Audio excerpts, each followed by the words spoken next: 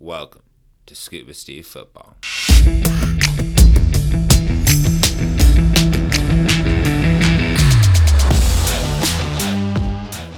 Hello, everyone, and welcome to another episode of Scuba Steve Football. This is the latest episode in our weekly podcast breaking down the Green Bay Packers, who are coming off, quite the victory against the Cincinnati Bengals after 5 straight missed field goals and an interception thrown in there on 6 drives before Mason Crosby finally hits the winner in overtime. So quite the comedy of errors to end the game, and now the Packers, still leading the NFC North, will face the division rival Chicago Bears in the coming week. I'm Steve Clinton. I'm the creator of Scuba Steve Football. I'm a former quality control assistant coach at Northwestern University and the University of Toledo. I also hold an MS in predictive analytics from Northwestern University, and I studied the NFL from a perspective that combines analytics and film breakdown. I'm joined by my usual co-host, my brother John. Our father grew up in Wisconsin and attended Madison, so we grew up as Badgers and Packers fans, and this show is our chance to discuss Green Bay's upcoming matchup based on my film breakdown of the Packers and the Bears. I'll also discuss the state of the NFC North before we wrap things up, so stick around for that. How are you doing this week, John? Oh man, pretty excited. Coming off a win, as always. We've reeled off 4 straight, so got to be excited about it. It was one of the more bizarre games I've ever seen. Just so many missed field goals, not just by one kicker, but by both. It was something else. It was definitely a bit of a roller coaster.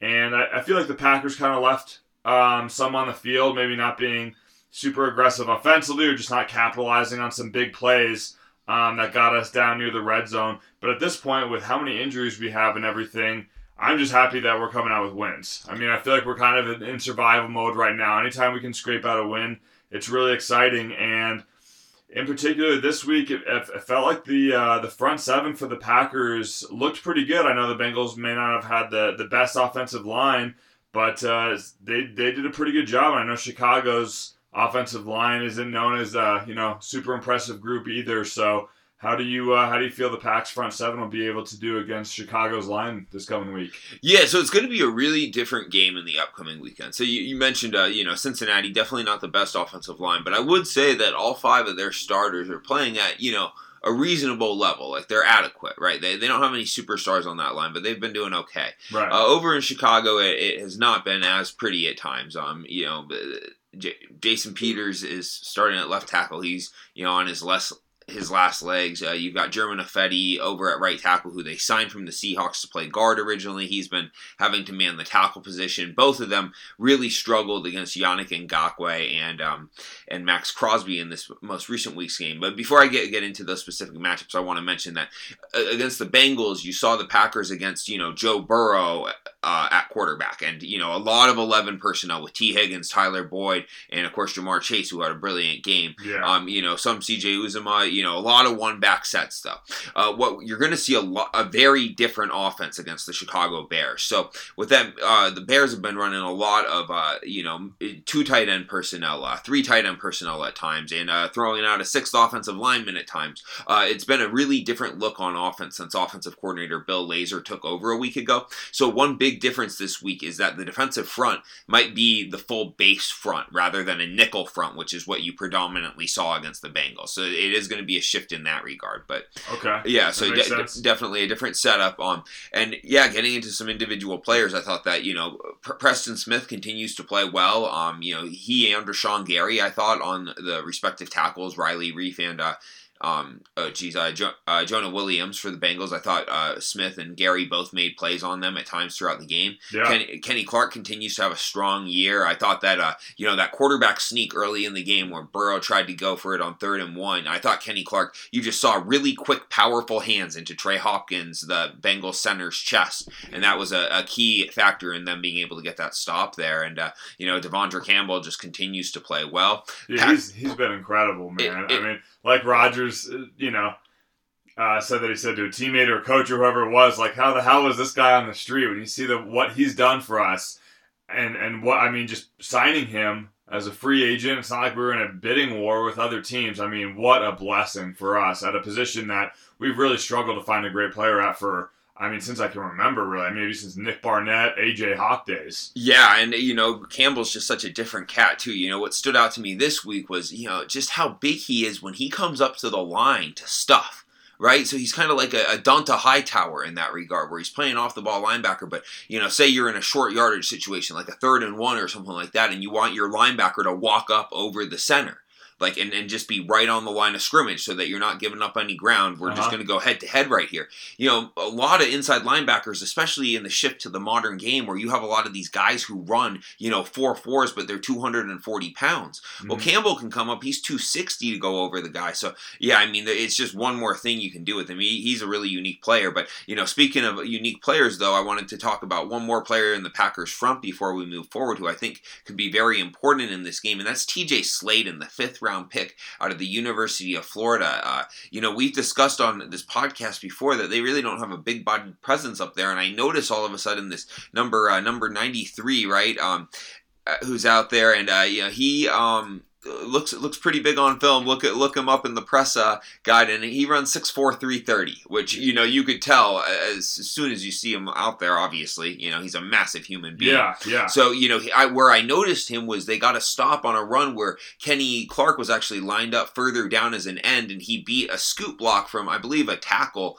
And I was wondering why he was lined up so far out, and then I look on the inside, and Slaton's lined up on the inside with Dean Lowry in this particular situation. So it's going to be really interesting to see how Slaton plays moving forward. Now, he didn't play a ton of snaps or anything like that, but you just saw that really big body. And in this matchup against the Bears, where they're trying to bring out these big tight end sets, they had both of their runners.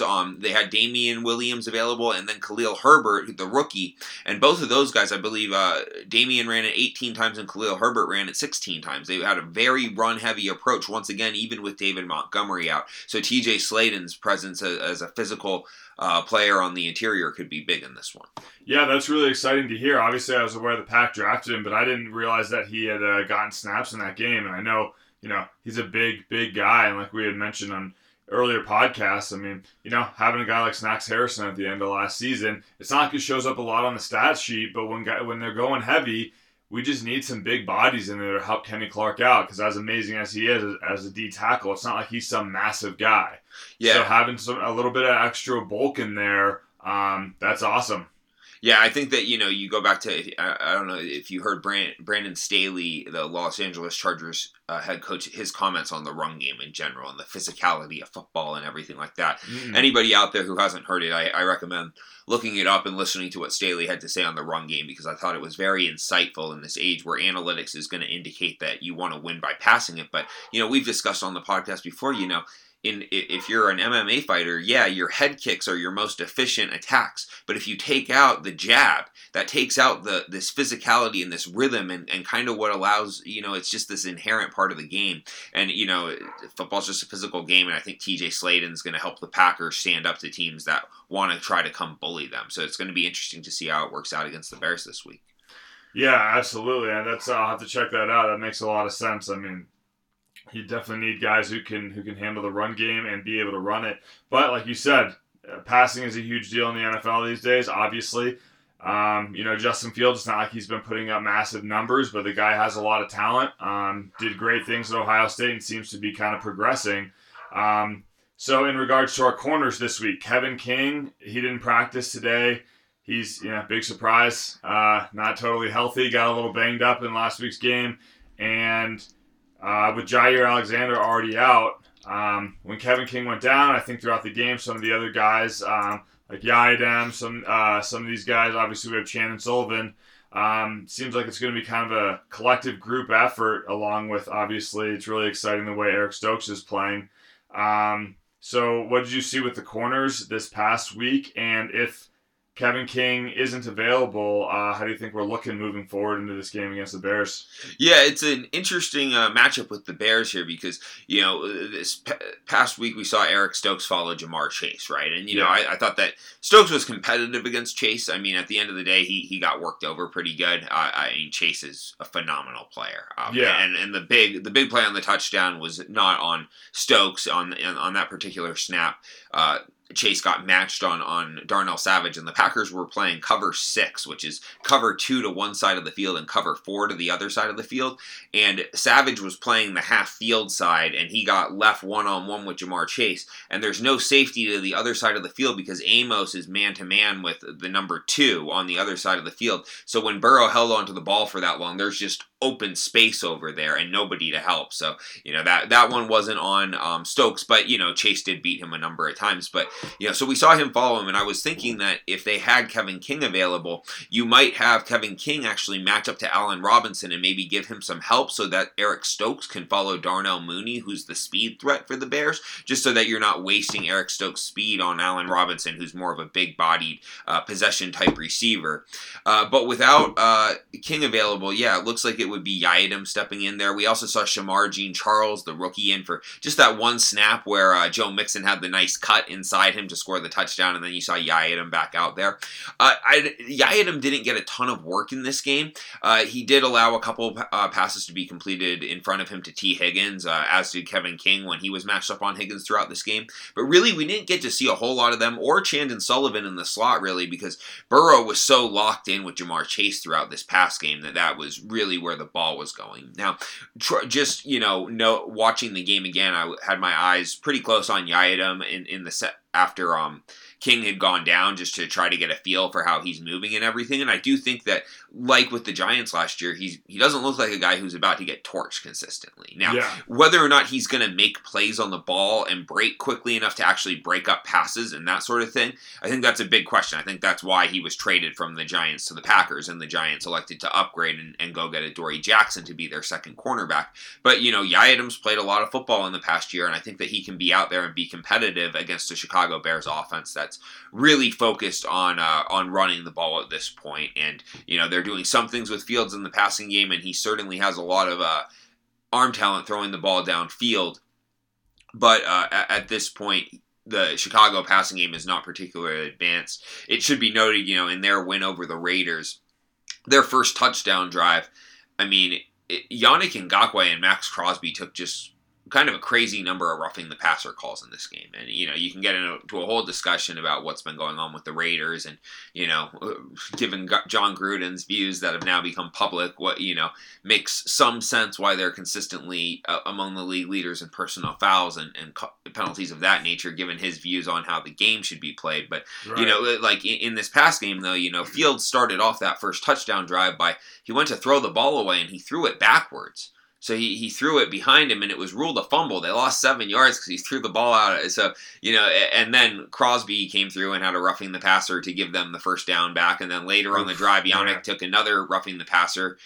So, it's not as if the Chicago offense got out there and was humming and moving the ball easily against the Raiders. Like, throughout that whole game, it was constantly, it was like it was a prerequisite that the defense take at least one 15-yard penalty if the offense was going to score on a drive in that Raiders-Bears game. So, wow, so a lot of beating themselves, it sounds like. Yeah, definitely. So, we'll see. I think that it's a good week for the Packers to have, some questions behind Stokes at cornerback. And, Chandon Sullivan continued to play in the slot. But as I mentioned, I think that the Packers are going to see a lot more opportunities to play their base package, which may mean that, we get to see more Jalen Smith's debut probably next to Devondre Campbell, and also get to see, some more of, Chris Barnes perhaps, who, had a really good play on that pressure exchange they ran early in the game where he ran past the left guard Quinn in Spain, hits Joe Burrow. That was awesome. Yeah. He just grabbed the jersey on the sleeve and just it wasn't even close to a horse collar. He just straight up had a fistful, lower shoulder pad and just dragged him down. Visually, that was a sweet looking tackle. It was. So I think that it is a matchup against the Bears here where you're going to see more of those second inside linebackers in the base package than some of the question marks we have at corner, with Chandon Sullivan set to start in the slot and Isaac Yiadom set to start outside. I think that there's going to be future weeks where if this is the lineup, we're going to have a lot bigger questions about who's playing corner for Green Bay. Oh, yeah, absolutely. We got Chiefs, Cardinals, some of those teams down the road where that'd be a little more concerning. Quick question I forgot to ask about. The Packers last night signed Quentin Dunbar, a veteran quarterback. That's just sort of like a reserve, fill out the roster while Jerry's on IR. He's not someone we should necessarily see or hope we don't see. I don't really know. We should hope not to see him. So real quick, Quinton Dunbar, 2 seasons ago, he was playing right cornerback for the Washington football team, which wasn't the Washington football team then. Mm-hmm. He had a really good season at right cornerback. Then he was involved with DeAndre Baker in the offseason robbery deal. Oh, and then he had just been traded out to Seattle, and at the time it looked like Seattle had just acquired a really good cornerback to play across from Shaquille Griffin in the secondary. And obviously, and Dunbar came out last year, and he was absolutely horrendous. I mean, I don't know how that all the off the field stuff affected his training, but it looked like he hadn't been training. He lost his job within a number of weeks. They were really counting on him, and then he was with the Lions in training camp, got cut. So that is a last chance right there. So hopefully he is not going on the field. Okay, gotcha. I recognize the name, so I assumed I recognized his name because he was just kind of a veteran guy. Yeah. But now I realize it's because of the off the field story. Yeah, that I heard about. That was not great. But yeah, I mean, the positive you can say about him is that in 2019, I thought he was an above average cornerback playing on the outside. So well, maybe he'll get it together. Yeah. But in regards to corners, switching to the other side of the ball, Davante Adams, man. It doesn't seem like there's a lot of corners in the game who can handle him or double coverage. It's really remarkable how everyone knows that we're going to be looking for him. I mean, Rodgers is looking for him constantly, and teams seem to try all sorts of different stuff. How is he able to be so successful? I mean, he had over 200 yards, I think, for the first time in his career this game, in a game where, MVS is out. He'd been sort of the number 2 option. Randall Cobb has made some really big plays in the last couple of weeks, which is exciting, but it's not he's necessarily a high-volume guy. It's been more clutch third-down situations. And, I mean, I think the guy with the second to Adams interceptions must have been A.J. Dillon for this game.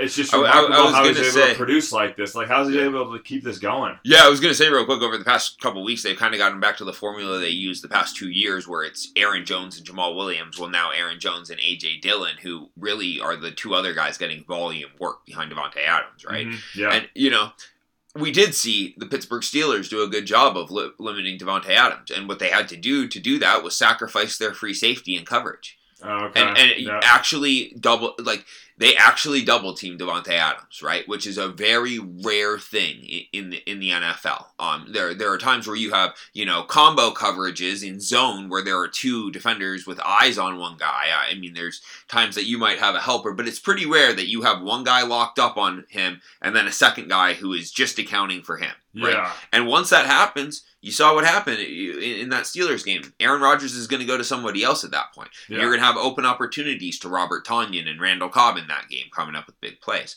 So, this week against the Bengals, one thing that really comes up is that unless you're willing to double Davante like that, he has so many different ways that he can beat you, right? He can line up outside. He can line up inside. He can run every route in the book. So, throughout this game, you see Rodgers make plays to him in scramble mode. You see Rodgers find, and one huge thing I should bring up is that Adams is a very savvy route runner against zone coverage, and then he's also just an explosive, elusive route runner against man coverage. So, regardless of what you play as a defense, he has a huge advantage over you. So you saw time after time in this game, if the Bengals went cover 3, there were multiple times where Adams worked open on a dig route in the middle of the field and Rodgers fitted into him. When they went with man coverage, he would get the inside on Chidobe Awuzie and then he would, win to the inside. You talk about other things he can do. He catches an end zone fade down at the 5-yard line, which is a play that, analytics folks just hate because they say it's so inefficient. But when you've got a quarterback who can drop it in the bucket like that and a receiver with these types of hands, it's really hard not to do that. So, and then on top of that, you talk about, what a diverse route runner he is underneath, the fact that he's got spectacular hands. Then you throw in just, the combination of route running savvy and explosive ability to get over the top. We were talking about during the game on that deep route that he caught that nearly went for a touchdown late. He throws that little stutter step move as he's going between Chidobe Awuzie and Jesse Bates that allows him to get deep. And it's like, how do you let a guy that runs 4.7 get over the top on you? Yeah. It's like, well, he throws that little, stutter step move. It really doesn't affect his momentum at all, but the safety Bates doesn't know where he's going at that point. It looks like he might be breaking down at the top of his route stem, maybe running an out route or a corner route, or he's going to dig to the inside, and then he just goes over the top. I mean, the guy can do it all. It is really incredible. Yeah, I mean, I guess that you could say he doesn't have, I guess Jonathan Vilma would say that he has ideal size. As he said, he was 6'5" on the broadcast, which is just not accurate. Not even close. Yeah, so, he doesn't have ideal size. He doesn't have track speed like Tyreek Hill. He doesn't, I guess the guy that you can point to as having the total package right now is Mike Williams for the Chargers. But Devontae is just so savvy, and he's just, plays the game at a higher level than any other receiver out there right now. I mean, he does it all, and he's the most dominant receiver in the game right now. Yeah, I mean, it's just, man, not to mention, Packers fan, also have had him on my fantasy team the last couple of years, so that's a good player right there. I mean, it's just amazing. He's just so good at so many different things. It's pretty awesome. But to get into the trenches in the offensive game, man, it has been, like I said at the beginning of the podcast, you feel sort of like the Packers right now. Anytime we can get a win with all the injuries that we've had, you're just grateful, and it's not just on the defensive side with our two best defensive players in Jair and Za'Darius, but our offensive line, we have an all-pro left tackle out in Bakhtiari, and then Jenkins, who is basically played every position on the O-line at a Pro Bowl level in his first 3 years in the league. It's just incredible, and those guys are out, and then we lose our center Myers to a finger, which I assume he'll be back this week. And we still seem to be given, the run game started to get stifled a little bit, but Rodgers, it's not like he's been under siege or anything against the Bengals defense. That's a good defense. So I guess I have a two-part question. How amazing is it that we've been able to kind of piece this together and make things work? And then the second part is I've gone from being sort of in panic mode, particularly before the 49ers game when you have Josh Neiman going up against Joey Bosa, to wondering, is Neiman playing well enough to where he could be a permanent solution at right tackle once Bakhtiari gets back, and then Jenkins and Billy Turner can kick back into guard, and then you have Myers at center? It seems like if we were able to do that, we would not only have a really, really nice, impressive starting five, but we would have unbelievable depth working into the second half of the season. Yeah, well, I think that there's no question that they've got unbelievable depth at this point. Now, to address Josh Neiman first and whether you'd want to move him over to right tackle, I would say no at this point. Okay. I think that Neiman has played well to this point, but, at the same time, Trey Hendrickson, the Bengals defensive end, beat him multiple times in this game, beat him around the hoop a couple of times. He gave up the sack that set up the Packers for Aaron Rodgers to hit Randall Cobb on that 3rd and 15 play that set up the 4th and 1. So Neiman, he's playing well, but he's a young guy who, I think that he, you see guys like, there's a guy named Terrence Steele who's the right tackle for the Dallas Cowboys right now, who this past year he got an opportunity to play when La'el Collins got suspended. He's really come into his own. He played some in past years and he'd been okay, but then he really made a big jump this offseason. So I think Josh Neiman's a guy who it's going to be really interesting to see where he goes in a 2 to 3 year period. Okay. But he's a guy who he's got his first NFL experience under his belt. There are clearly some things he needs to work on. His foot quickness needs to improve. I felt like he lunged a couple times, kind of, going out over the top of his belt, and losing around the hoop on Trey Hendrickson. So he just needs to steady out his feet a little bit. These are things that can be improved, though, and he's got great physical traits. So I think that, down the road you could maybe see him starting, but Billy Turner has been pretty solid over at right tackle. I'll give the Packers credit for that one. I had been pretty critical of them playing him out there the first few times it happened, but obviously they were seeing something that made them believe that he was going to work through some of those struggles he had against the elite guys with the Buccaneers, with the Saints, or in the first game of this year. And Turner has studied out his game over there at right tackle. And then, the other great thing with the Packers is you can ask the question of, do you really need, once Elton Jenkins is back at left guard, we'll have competition between John Runyon and Royce Newman and potentially Lucas Patrick for the right guard spot. Yeah. Do we really need to move Billy Turner back inside? That's because, true. there's just a lot of quality players on this unit here. And, we'll see if the corner group shakes out to be the same thing. it really could. And then potentially down the road, you add back David Bakhtiari and Elton Jenkins and Jair Alexander, and this team would be cooking with gas at that point. But and just to speak to what they've been able to do with this offensive line, it's just remarkable. You see there's a number of teams that are completely derailed by their woes on the offensive line right now. The Las Vegas Raiders, it's a complete disaster out there with them having to kick their first-round pick, Alex Leatherwood, into guard. He's not good there either. You look at a team like the Miami Dolphins where their offense looks, to be in complete disarray because their offensive line position, situation is a total disaster. And with them, in the past 2 years, they've missed on a first-round pick, a second-round pick, and another second-round pick at offensive tackle.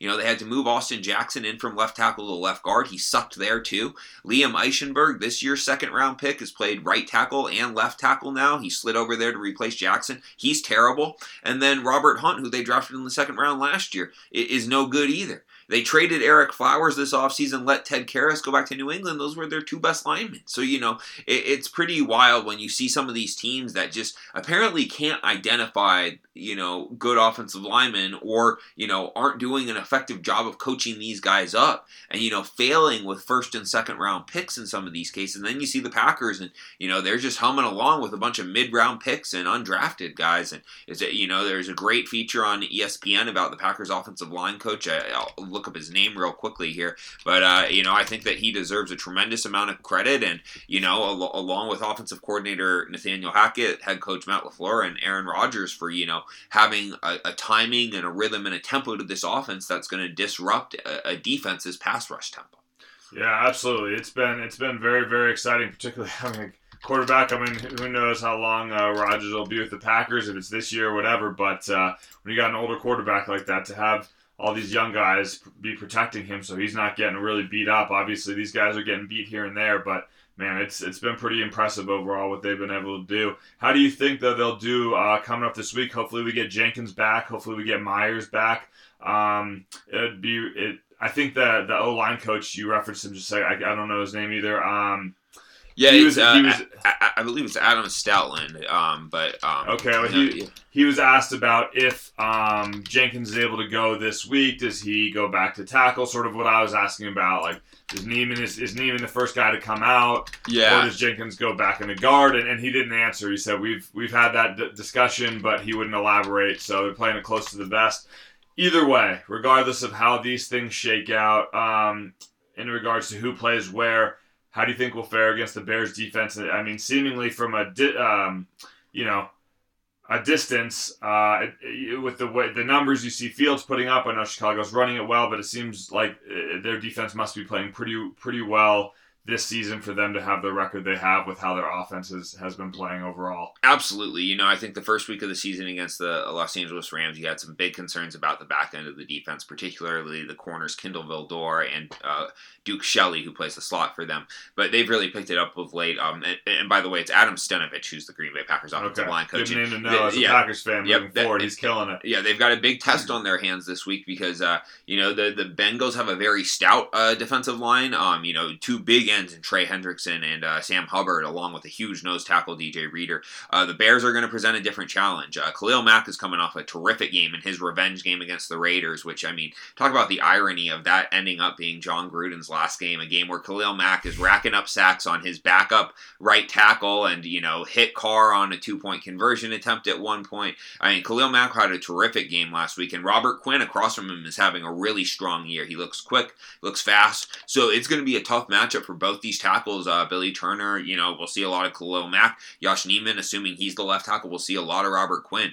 The one thing that could be the Packers' saving grace to some degree in this game, although I think that they'll be able to handle it all right if he is available, but Akeem Hicks didn't play last week. Okay. And Akeem Hicks didn't practice today, so there's a good chance that Akeem Hicks won't be available again. And of course, if you take out the best interior pass rusher from Chicago, that's certainly going to hurt them. So I think that, we'll see.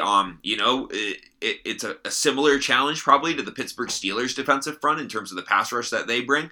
But this Packers line has, arguably been a top 10 line despite all the injuries. So I think that at this point, you have to have confidence in the offense, you have to have confidence in the game plan, and you have to have confidence in whatever the starting five that they trot out there is going to be this week. So, I guess that, to kind of wrap things up on the Packers-Bears discussion, you got the Packers going on the road. They're currently 4.5-point favorites against the Bears. Last time I checked on DraftKings, and it's definitely a week that I feel comfortable playing the Packers and taking the 4.5, to cover the 4.5 points. I think that Green Bay is a significantly better team than Chicago at this point. To be honest, Justin Fields is talented, but he's very young and he's playing on an offense that is significantly less talented than Green Bay's.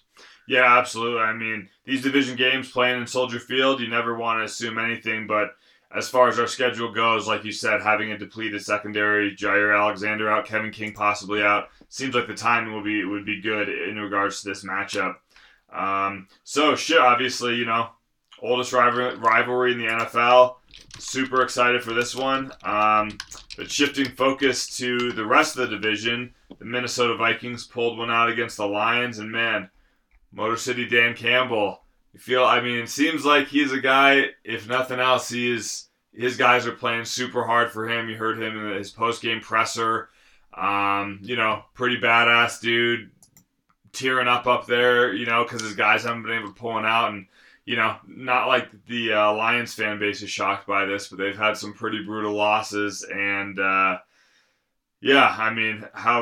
you feeling about the rest of the division in regards to those two teams? Yeah, well, it would have been incredible if Minnesota would have lost this game. So, I'm not sure how closely you followed this. But I did. I just heard about Dan Campbell and saw the score. So it was an exceptionally odd end to the game. So, first off, Minnesota finally hit the tipping point at left tackle where, Minnesota is bad at both guard positions and they've been bad at left tackle all season. And, it's been Rashad Hill's performance at left tackle has consistently derailed the Minnesota offense. Myles Garrett, just absolutely dominated him.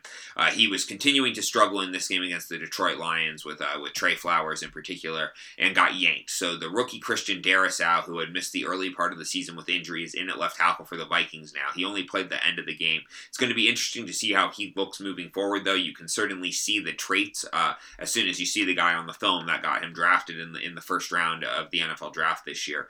So it's going to be interesting because that offense, Justin Jefferson had an absolutely dominant first half. I think he had 105 yards going into halftime.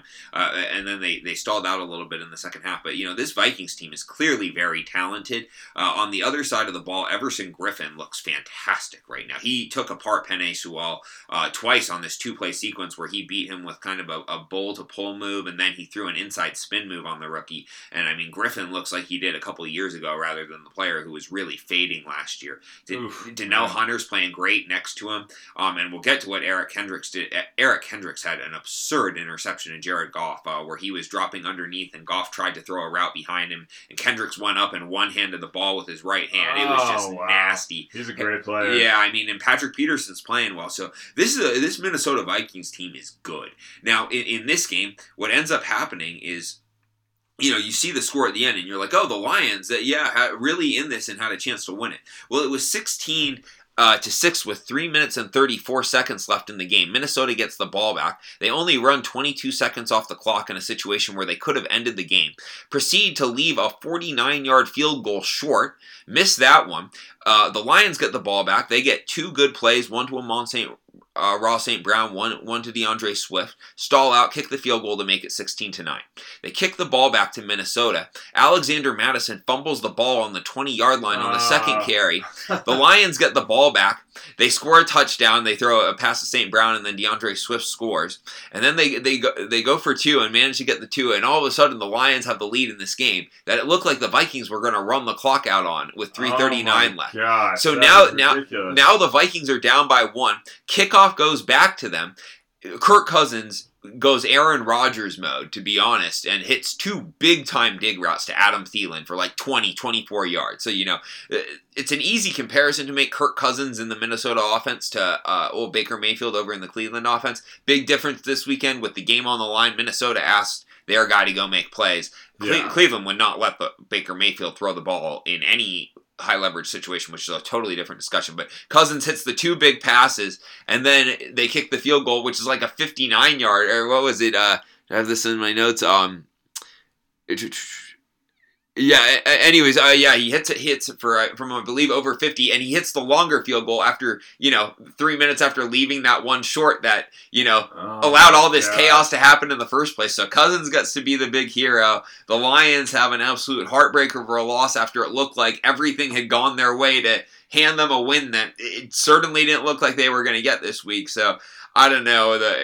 I guess that, when Dan Campbell talked about, biting kneecaps and stuff like that, he left out the part where we were going to, during training camp, drive up to the old Indian burial ground and, piss on a bunch of, dig up a bunch of graves and piss on them, because I just don't know how some of this stuff goes wrong for you. But you have to, you feel for them for some degree. At the same time, Jared Goff is playing really poor football for them. He's consistently making bad decisions and putting the ball at risk. I think they're moving in the right direction. They're going to keep playing hard, but this is a team that just has such an incredible lack of talent. It's going to be hard for them to do anything. And it would have been incredible for the Packers and the Bears both if they would have picked up this win over the Vikings, because the Vikings, as I say, they have more than enough talent to be a competitive team to make the playoffs and perhaps make a little bit of noise in the playoffs this year. But they need to start racking up wins, and they need to get this.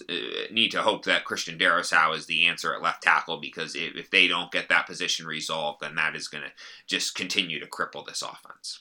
Yeah, well, they better be ready for. Better have their game face on over the next several weeks. I was just scoping out Minnesota's schedule, and they're going to Carolina, and obviously the Panthers don't have the same shine on them that they had a couple weeks ago, but still a solid team, good defense.